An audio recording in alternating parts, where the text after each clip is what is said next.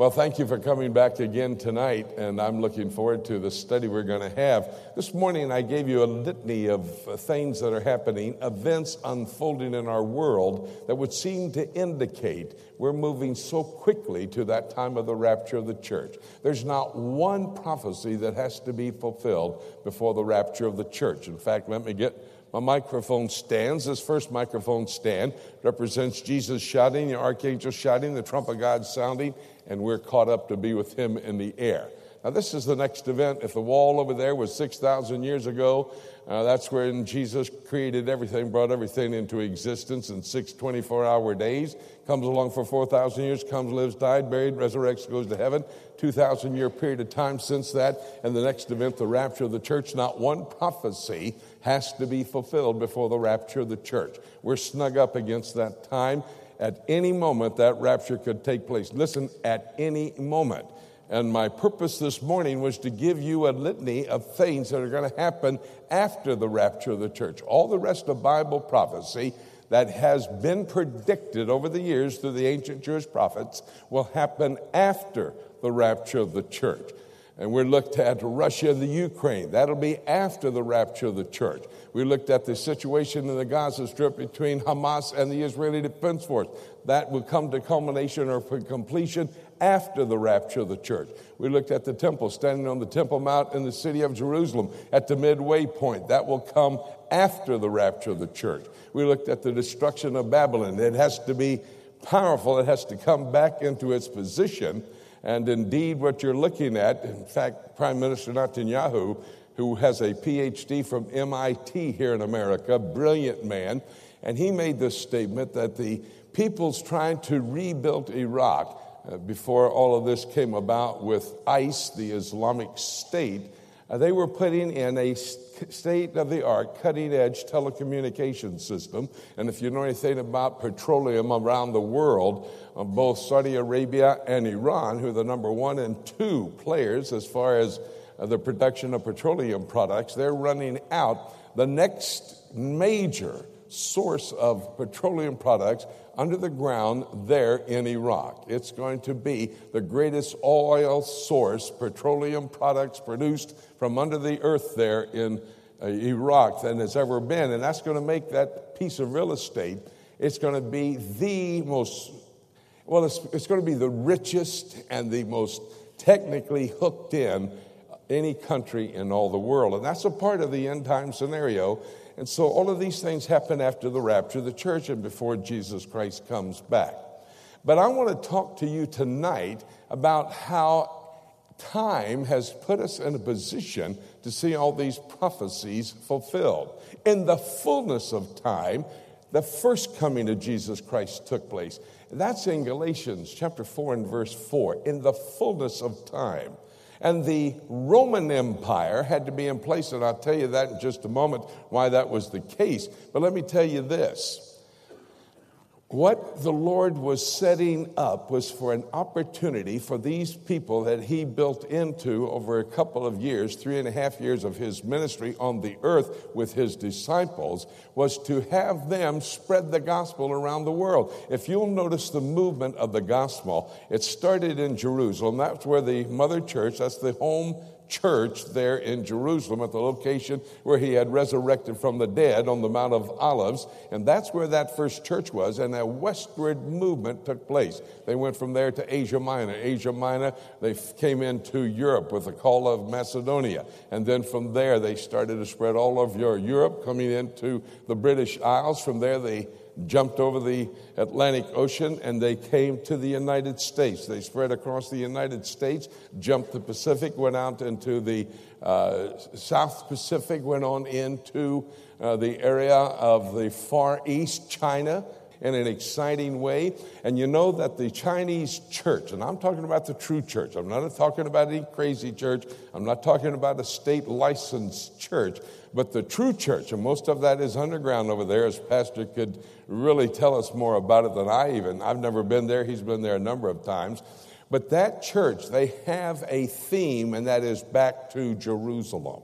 That's where they're focused, and they want to take the gospel from China all the way back into Jerusalem, making the complete cycle, and that's how the church started and spread and just about to make a complete cycle into Jerusalem. Well, what the Lord was doing, and the reason Paul wrote in Galatians that in the fullness of time he brought forth his Son, is because everything was set for that period in history for Jesus Christ to appear. For example, I don't know if you know this, the synagogue system was put in place 2,500 years ago during that 70 years of captivity for the Jewish people in the Babylonian Empire. Remember when they were destroyed, the temple destroyed in 586 BC, that's recorded in 2 Chronicles 36. When Nebuchadnezzar came in, he burned the temple down. He burned the houses down. He took the remaining third that was still left alive into the Babylonian captivity. Those men were not even hardly able to take their Torah. Now, the Torah, that's the first 5 books of the Old Testament. But what they had, they did take with them.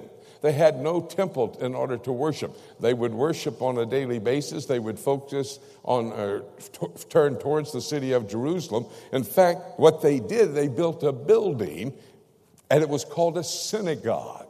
And that's where they would do their worship activities, studying the Torah, first 5 books of the Old Testament, having their worship, focusing and praying towards Jerusalem. And it was in that time when the synagogue system came into effect. But also at the same time, the Roman Empire had been set up. It was the controlling force in all the world. There was an infrastructure that the Roman Empire was responsible for called the Roman roads. I can take you to many locations in Israel. I was just in Turkey. I can take you into Turkey. You can see remains of the original road system, and that infrastructure was important. At the same time, they had a common language called Koine Greek. They had a common currency called the denarius. They had a stability because of the political operation of the revived Roman Empire. Now, wait a minute. Do you see what I'm talking about? A stability of the world at that time when Jesus told his disciples to take off and go to the ends of the world. An infrastructure so they could walk the roadways. They had a common currency, denarius, so they had a way to support themselves, a common language so they could communicate, Koine Greek. And guess what? Had a place to meet. It was called the synagogues. Have you ever noticed what Peter and Paul did? They went into the synagogue when they got into town and would reason with the Jews. For the first 20 years of the church age, only Jews came to know Christ as Lord and Savior. It didn't come to the Gentiles until 10th chapter of the book of Acts, up there at the location Caesarea on the shores of the Mediterranean.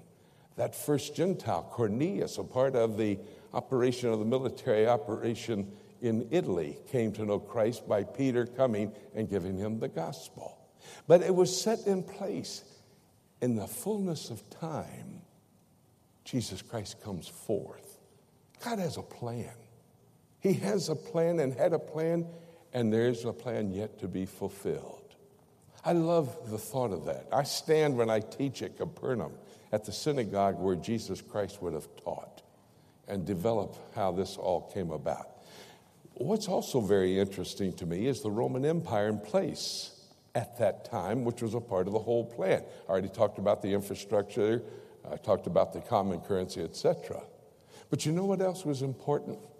You see, the Roman Empire didn't start as a Roman Empire. It was the third phase of what was happening in Rome.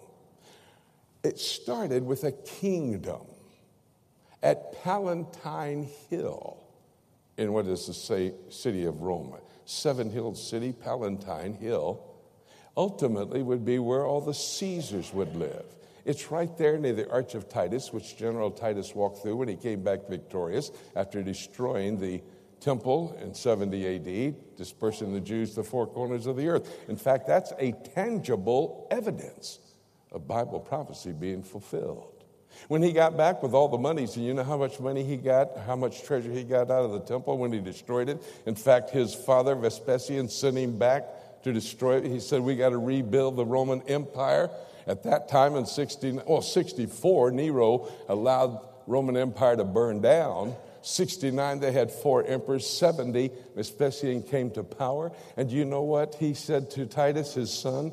Go back there and destroy that temple and go in and get the treasure out of it. You know how much treasure was in that temple? 50 tons. 50 tons of gold and silver. They rebuilt the Roman Empire. That Colosseum, the remains of it there in the city of Rome today, that Colosseum was a part of their rebuilding plan.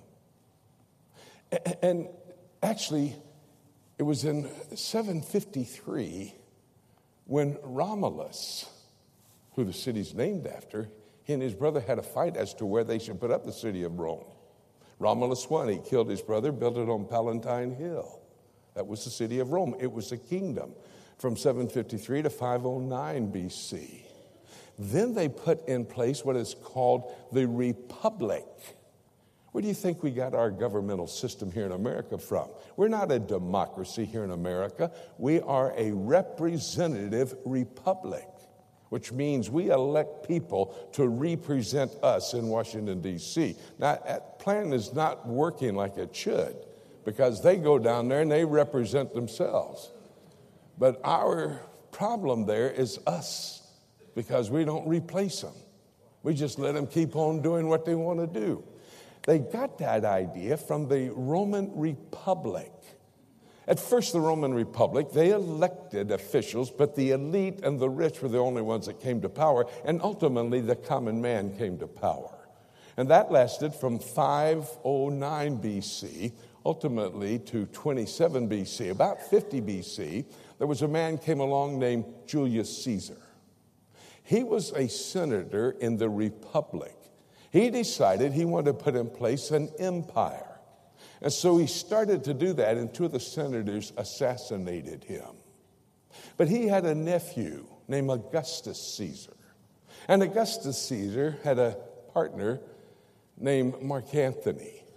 And so they came back and they destroyed this element in the Roman society, and they established in 27 BC a empire system. Mark Antony was, when they divided up the spoils, given Egypt and basically Africa. When he got to Egypt, he fell in love with a girl named Cleopatra. And they decided they were going to overthrow the Roman Empire and put Augustus Caesar out of office. Well, that failed, and Mark Antony and Cleopatra ultimately committed suicide. Augustus Caesar stayed in power to about 16 AD, during that period of time of the birth of Jesus Christ. Now, why did I give you that history? Do you know how the kingdom of Rome, the Republic in Rome, and the empire punished their criminals? Crucifixion. Crucifixion. They started that in 753 BC. Do you know it's against God's word to crucify a Jew? Deuteronomy 21 says, "Cursed is a man who's hanged on a tree." Joshua chapter 7 says, "Burn that individual who's been cursed."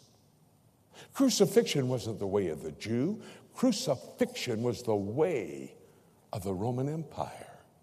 I was doing a television program on the crucifixion of Christ, and actually where it took place. We were at the Rockefeller Museum in Jerusalem. Josias, who was the curator of the museum, had the only remains of a human bone with a spike through it, and it was a foot bone. And we were talking there about this, and I interviewed him.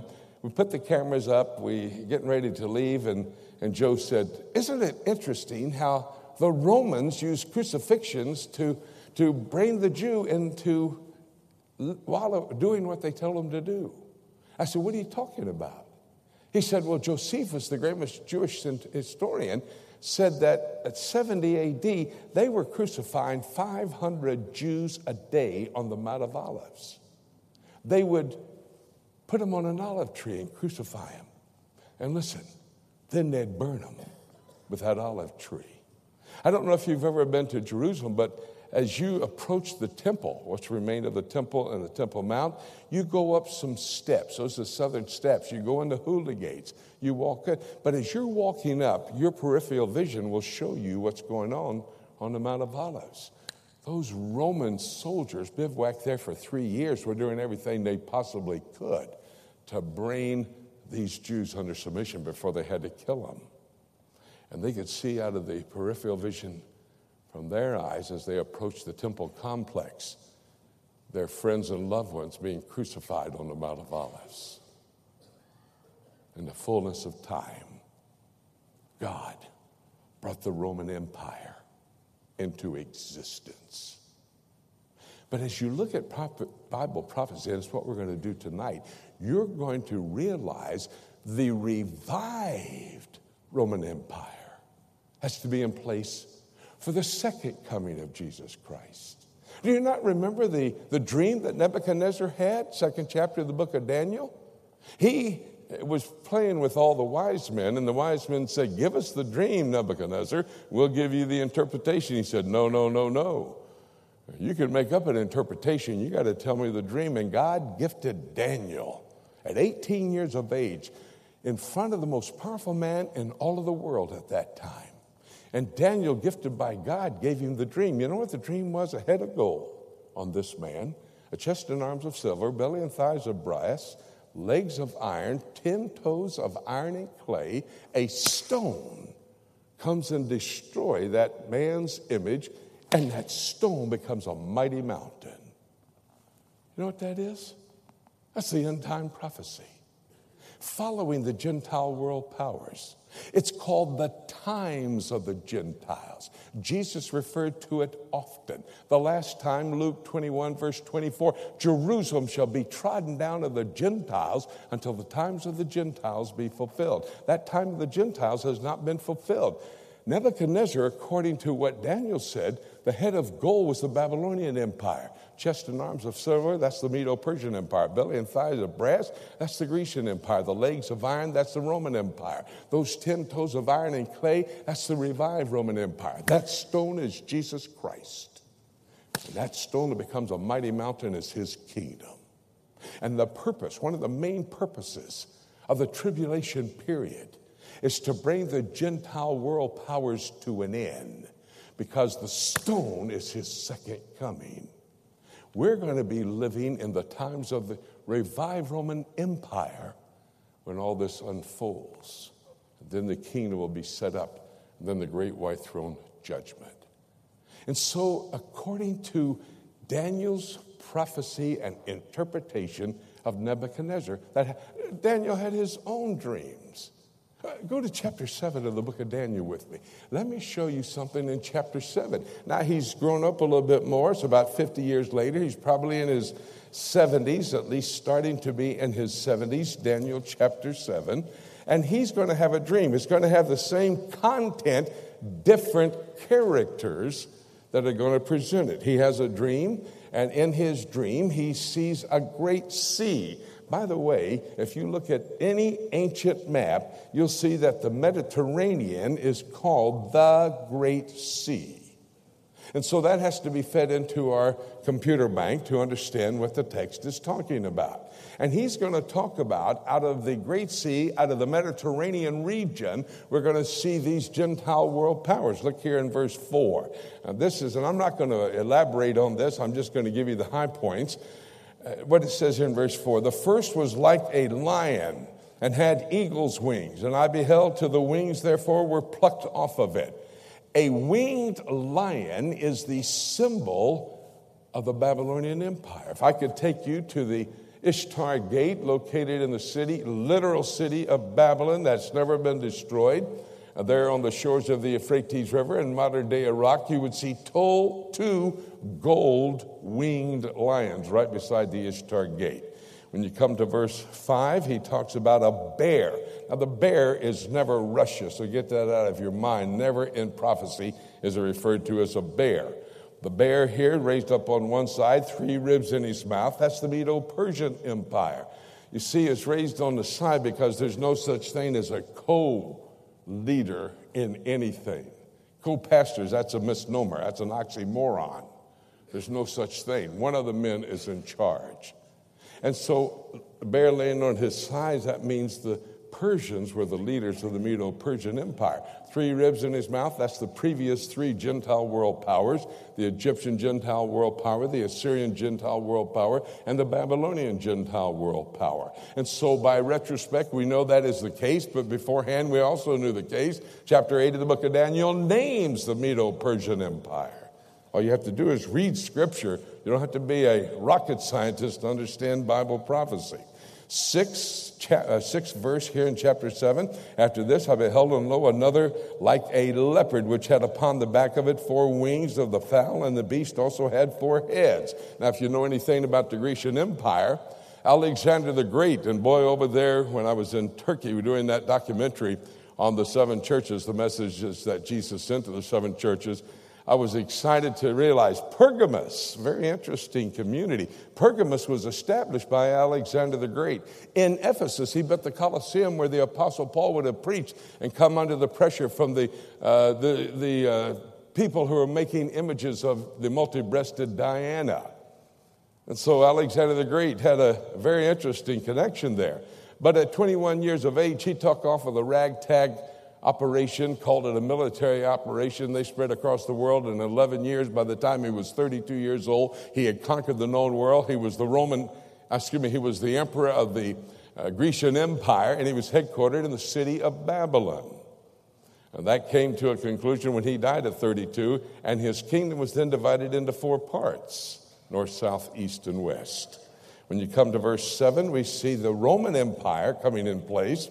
After this I saw in the night visions, and behold, a 4th beast, dreadful and terrible and strong exceedingly, and it had great iron teeth, and it devoured and brake in pieces, and stamped the residue with the feet of it, and was diverse from all the beasts that were before it, and it had 10 horns. Now this is the Roman Empire, we know, but it's noted to have 10 horns. Now, I'm going to tell you what the 10 horns represent. I'll do it in a minute from the Scripture. It's inductive Bible study, if you're interested. But look at verse 8 before I get to that. Verse 8, and I considered the horns, and behold, there came up from among them another little horn, before whom there were 3 of the first horns plucked up by the roots. And behold, in this horn were eyes like the eyes of a man, and a mouth speaking great things. Look here at verse 25 in chapter 7. And he shall speak great words against the Most High God. That's blasphemy. When you go to chapter 13 of the book of Revelation, the most detailed passage on the Antichrist, in verses 1, 5, and 6, it says his design is blasphemy. Blasphemy. Talking to Pastor about a preacher here in town. He uses every 4-letter word you can think of. That preacher is blaspheming God. Whoever goes over there ought to be ashamed of themselves. That's blasphemy. That's the design of Antichrist. That's not a figure of him to come, the Messiah, Jesus Christ. Blasphemy. Now, I told you about those 10 horns in the Roman Empire. Look here in verse 23. Again, no rocket science needed here. Just read the word. Verse 23. And thus he said, the 4th beast shall be the 4th kingdom upon the earth, which shall be diverse from all kingdoms, and shall devour the whole earth. Now notice that phrase, the whole earth. When the Roman Empire was in place, it only controlled the Mediterranean region. It controlled every single nation surrounding the Mediterranean. But it only controlled the Mediterranean region, not the whole earth. They didn't realize there was out there a whole earth until Columbus sailed the ocean blue. That's when they became more knowledgeable of it. You know the history. I don't need to go into that. So this revived Roman Empire is going to control the whole earth. That's where we get the idea. It has to be a Roman Empire coming into place. Look at verse 24. And the 10 horns out of this kingdom, they are 10 kings that shall arise, future. And another shall rise after them, and he shall be diverse from the first, and he shall subdue 3 kings. And then look at verse 25. He's the one that speaks blasphemy against the Most High God. This is the first mention of the Antichrist. The Antichrist is going to come to power out of the revived Roman Empire. He has 27 different names. Let's just look at a couple of them. Look here again at verse 8. And I considered the horns, and behold, there came up among them another little horn. That's one of the names for Antichrist. Go to chapter 9. Chapter 9, one of the most powerful passages of Scripture in the entire Bible. Look at verse 26. It's talking about the crucifixion of the Messiah, Jesus Christ. It talks about the destruction of the temple and the city. Verse 26, and after 62 weeks shall Messiah be cut off, but not for himself. Now notice, and the people of the prince that shall come. That's another name for Antichrist. The prince that shall come, coming from the Gentile world. He's not going to be a Jew. He's going to be a Gentile. Why would the Jews accept him as their Messiah? 2 Thessalonians chapter 2, verses 11 and 12. Those who have rejected the love of the truth that they might be saved, God shall send them a strong delusion so that they believe the lie of Satan, they believe the lie of Antichrist. And so the people of the prince that shall come, the Roman people, where that prince will come from, is giving us evidence, one of the names for the Antichrist, the prince that shall come. Go to chapter 11. Chapter 11, and let's look here in verse 36. And the king shall do according to his will. The willful king. That's another name for Antichrist. Just a couple of thoughts about him. Look up here what it says in verse 37. Neither shall he regard the God of his fathers. And I want to tell you what the Hebrew says, not what the English translation says. It says, nor the desire of women. The word ha, H-A, that's the in Hebrew. That word is not in the Hebrew. It says he will not desire women, which may be strong evidence that he's a sodomite. Sodomy running rampant across our world, setting the stage for the appearance of Antichrist. Now, he could be bisexual. He could be heterosexual and a sodomite. You can't mark that out.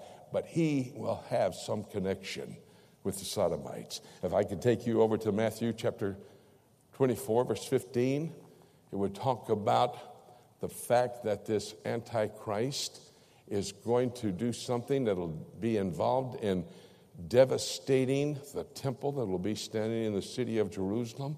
And Jesus Christ calls him a false Messiah. That abomination of desolation spoken of over there in Matthew 24 and Daniel chapter 9, verse 27, it's talked about the way it'll progress over in 2 Thessalonians 2:4, where it says the wicked one, the son of perdition, the man of sin, 3 additional names for the Antichrist, will walk into the temple and perform the abomination of desolation. What he's going to do, he's going to get in the Holy of Holies and claim to be God. Isaiah 14 said that's what Satan was going to do. I shall rise above God. I shall be worshiped in Jerusalem. He had 5 times he said, I will. He exercised his free will and he was locked into it. You get over in the book of Revelation, chapter 13 and verse 1, and you see another name, the beast, rising up. In fact, let's go to chapter 13 and verse 1 of the book of Revelation. Chapter 13 and verse 1. Notice what it says here, and this is a continuation of the prophecy. My message tonight would have to be entitled, Rome Rising. Rome had to be in place, the Roman Empire, for the first coming of Jesus Christ. And Rome has to rise to power once again for the second coming of Christ. Look what it says here, chapter 13, verse 1. This is John the Revelator speaking.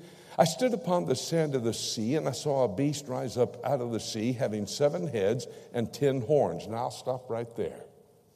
That's apocalyptic literature.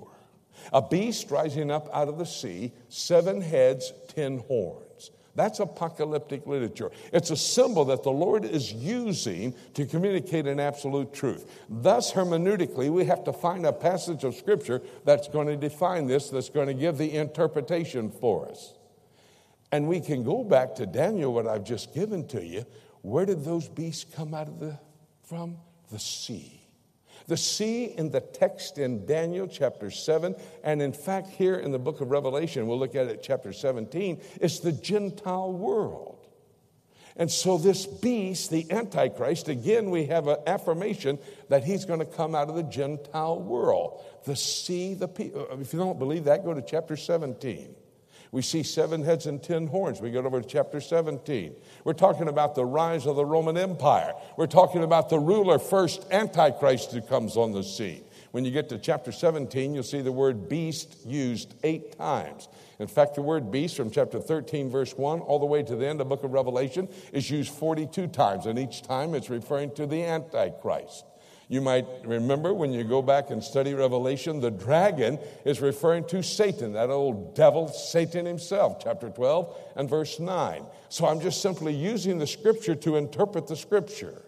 And that's what we're looking at here when we get to chapter 17.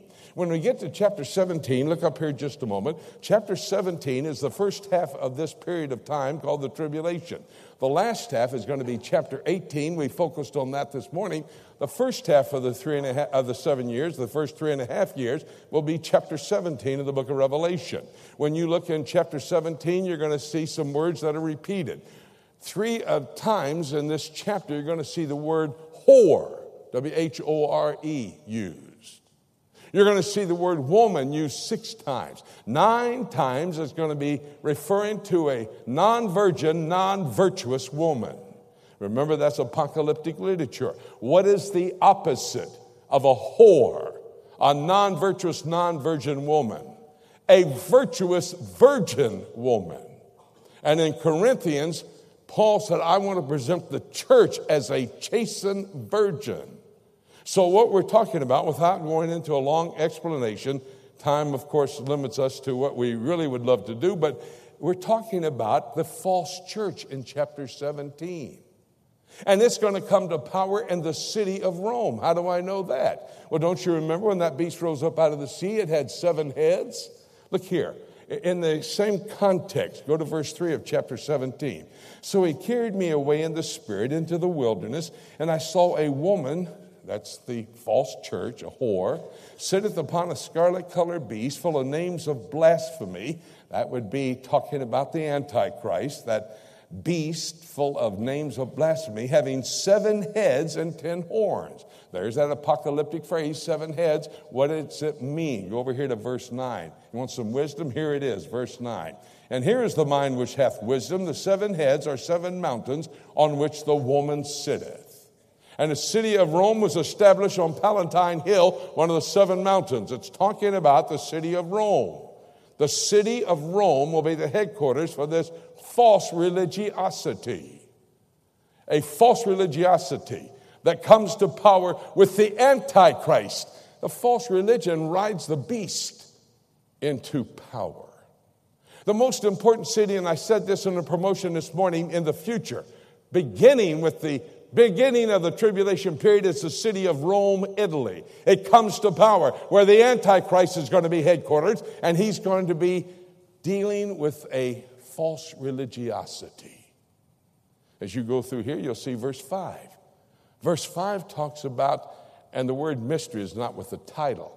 That's talking about what it is, a mystery, something that was not known in the Old Testament and revealed in the New Testament.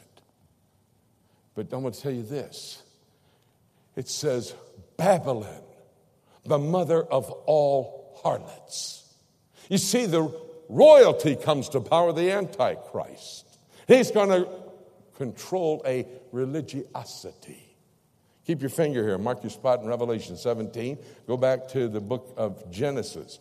All Bible prophecy begins in the book of Genesis. If you want to understand Bible prophecy, you need to understand the book of Genesis. It's the foundation for Bible prophecy. You remember this morning we talked about the beginning of nations, chapter 10, when the sons of Noah were being obedient, and they went out and started to repeople the earth. Go to chapter 11. the great-grandson of Noah, is going to go against what Yahweh, we talk about Jehovah. That's not the best name for God. Yahweh used 8,000 times in the Old Testament as the true name of God. And old Nimrod, great-grandson of Noah, in your face, Yahweh! I'm not going to do what you told us to do. Be fruitful, multiply, and repeople the earth. Chapter 11, verse 4. And here's what Nimrod said. And they said, go to, let us build us a city. Now that's chapter 18, really, of the book of Revelation. But look at the next part of the verse. And let us build us a tower whose top may reach into heaven. And let us make us a name, lest we be scattered abroad upon the face of the whole earth. Do you understand what he's talking about? That's the establishment of a false religion. Let us build us a tower whose top may reach into heaven. I want you to know something. That's the last place Nimrod wanted to go. But the remains at Babylon on the shores of the Euphrates River of that tower are there, that foundation. And he was building a tower supposedly into heaven. It was an obelisk. You remember the Washington Monument, how it stands? It is so vulgar what that represents, I can't say it in mixed company. So vulgar. But he was going to build a religion. He says, lest we be scattered upon the face of the earth, we want to make ourselves a name. That's not talking about being popular. They were the only people in the world. That was a city. That was called Babel. He wasn't talking about who are we going to be popular in front of. He said, let us make us a name. We don't like the name Yahweh. How about Marduk? Marduk, the name of the Babylonian god. Nimrod had a wife. Now, this is extra biblical source. I tell you, my source is Dr. John Walford, a student, a professor, president, chancellor of Dallas Theological Seminary. May well have been the greatest prophetic scholar we've ever had in my lifetime. And his research and other men's research I could bring to the table talk about this religiosity that was started at Babel. And Nimrod, with his wife Semiramis, and with their son Tammuz, started this mother-son cult. Both the mother, Semiramis, the son, Tammuz, would be recipients of worship. A mother-son cult started at Babel 4,500 years ago. Both the mother and the son are mentioned in the scriptures. Go over to Jeremiah chapter 7.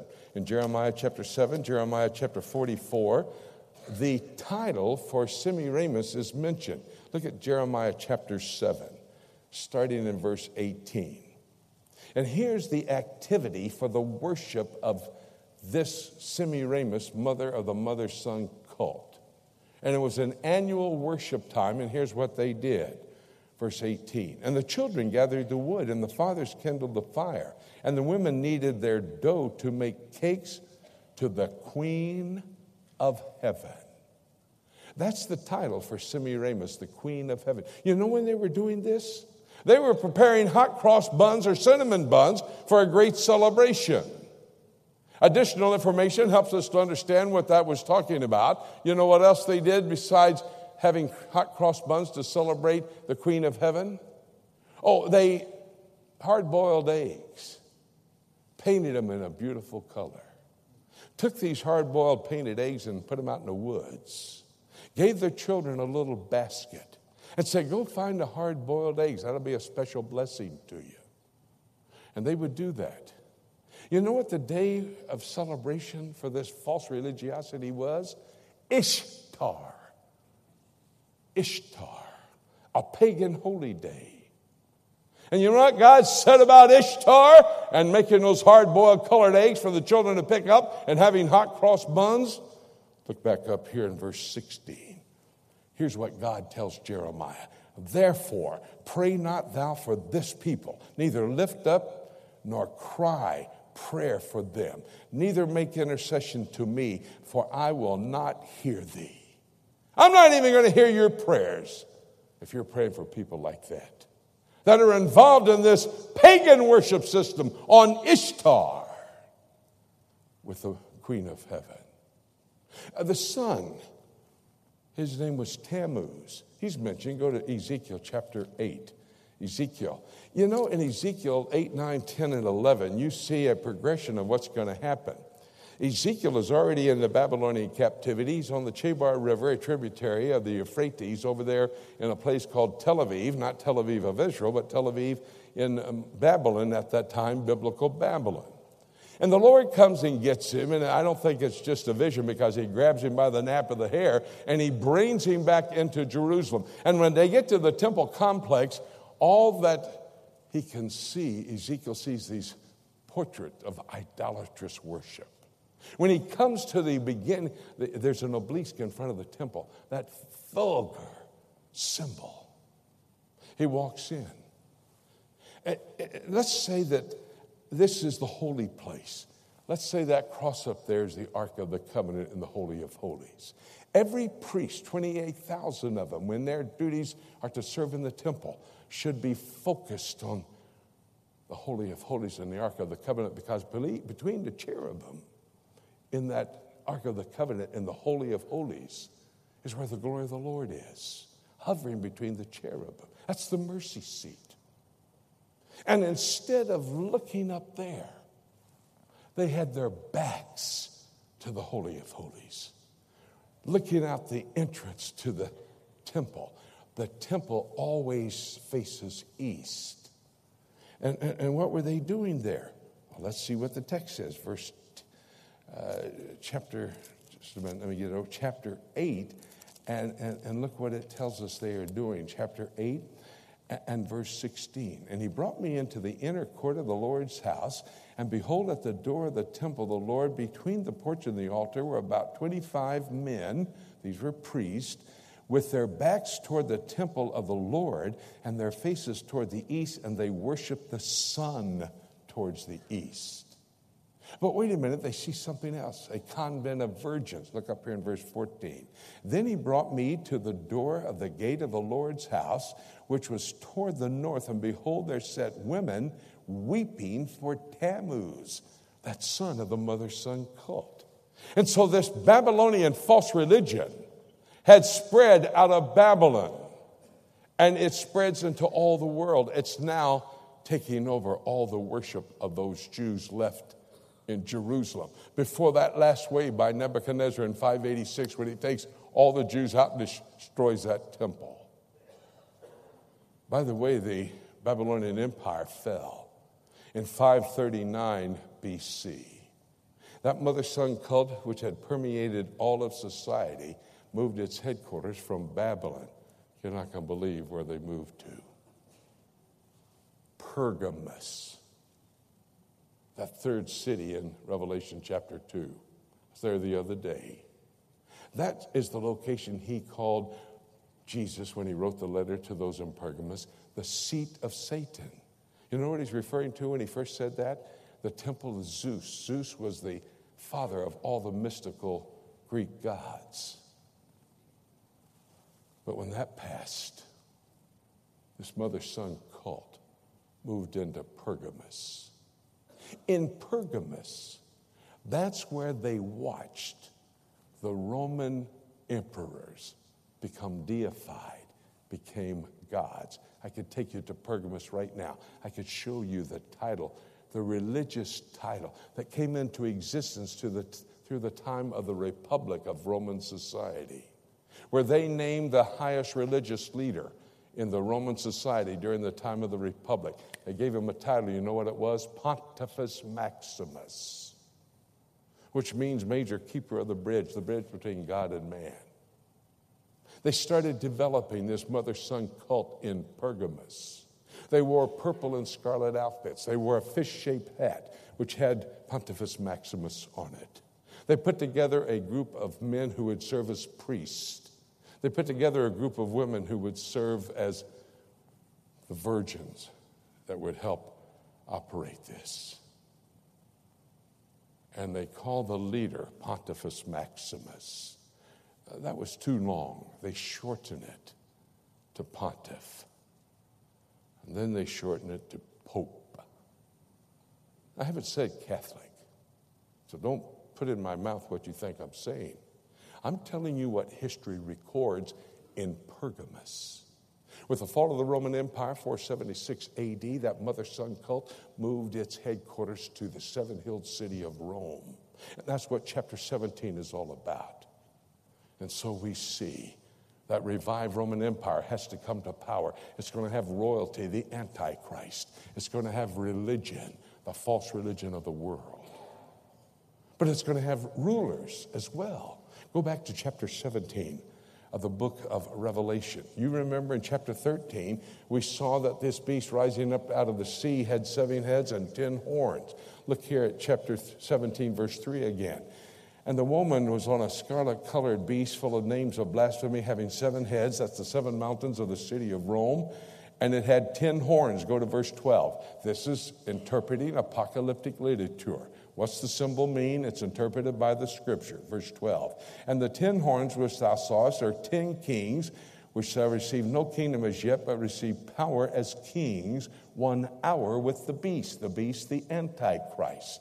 These 10 coming to power, these rulers. Now, it could be kings or kingdoms. A kingdom has to have a king. Or it could be 10 units of something. The 10 horns back in chapter 7, verse 7 of Daniel, is talking about the revived Roman Empire. That was interpreted by the book itself. And there's an infrastructure out there for the revival of the Roman Empire, which has to be in place at the time of Jesus Christ. That infrastructure was established March the 25th, 1957, when 6 European leaders met on Capitol Line Hill in the city of Rome, signed the Treaty of Rome. That introduced the common market, the European Economic Community. Over these years, since 57, that has evolved into what we know today as the European Union. Hillary Clinton in 2009 was in Brussels, Belgium, which is the headquarters for the Freudian slip, for the European Union today. And she said the most amazing event in all of history had just happened, because on the 3rd of November, 2009, in Lisbon, Portugal, they signed the Lisbon Treaty. I got a copy of it right here in my briefcase. And that Lisbon Treaty gelled the European Union. At that time, they had just 17 states in the European Union. 27 states. Now they have 28 states. Hillary Clinton made this amazing statement about history. And that was the putting together. Oh, by the way, those 28 states, that's too much to handle. And so in that Lisbon Treaty, they have a section called the Committee of Regions, and they're putting regions together. And you can read it. It's on my website as well. You can read it if you'd like to. They're calling for 10 regions for the Roman Empire. When I was just in Rome with a guide, I said, "Are you Italian?" She said, "No, I'm Roman." That blew me away. I'm a Roman citizen. You know, the Roman Empire never died, because if it died, it could not be revived. You don't revive something that's dead. You resurrect something that's dead. You know where in 476 AD the Roman Empire went? Into the British Isles. Have you not been paying attention what's happening over there in London, where they were digging a foundation for a high-rise building? And as they dug down, they found the archaeological remains of the headquarters for the Roman Empire. You go to Scotland, all over Scotland, they have archaeological digs of the military operations. With the Habsburgs, the Hungarian-Austrian coming together of these one family, basically. They established the kings and queens of all these European nations. Do you know they're all cousins? All of them related? Queen Elizabeth is a part of that old Roman Empire, the remnants of it. It'll be resurrected. That'll be the rulers, which are called for here in the first 3.5 years of the tribulation period. Let me show you what happens as the Lord lifts these political leaders to power. Go to verse 16, chapter 17 and verse 16. And the 10 horns, that's the revived Roman Empire, which thou sawest upon the beast, that's the Antichrist. These shall hate the whore, that's the false religiosity in Rome, Italy, and shall make her desolate and naked, and shall eat her flesh and burn her with fire. They're going to destroy the rebellion against this false church is going to take place. You have royalty, you have religiosity, you have rulers, and then the rebellion where they do away with this false religion because Antichrist is moved to the position, I don't want you to worship something else, I want you to worship me. Why did these people destroy this false religion? Look at verse 17. God has and will and is in the future going to use human government. Notice what he said, for God hath put in their hearts to fulfill his will. God puts it in the hearts and minds of political world leaders to destroy this false religion. And he wants to be worshiped. Now tell me, look up here please. Tell me what happens after he destroys that false religion at the midway point of the tribulation. Where does Antichrist go? He leaves Rome, Italy, the most important city in the immediate future. And he goes to Jerusalem. And what's there? A temple. I spoke about it this morning. And he walks into that temple. And he desecrates it. And then they put an image of the beast. Chapter 13, verses 14 to 16. In that temple. And the whole world at that time, not us, we're out of here at the rapture. The whole world is caused to worship that image of the beast. It can move, it can talk. Satanic miracles. Do you understand what I'm saying? Never in the history of the world have we been here for royalty, the Antichrist, to come on the scene, for a false religion to be headquartered in Rome, Italy, and in that same city, the revival of the Roman Empire, a worldwide government, and then the rebellion of that religiosity destroyed, and Antichrist making his way to a temple in Jerusalem that can be built in 6 months. We're here at that time like never before in history. Only thing that has to happen for all of these prophecies I've been talking to you about to be fulfilled, one thing. And we're out of here to see Jesus. And that, according to the text, could happen at any moment. And having said that, let me conclude with this.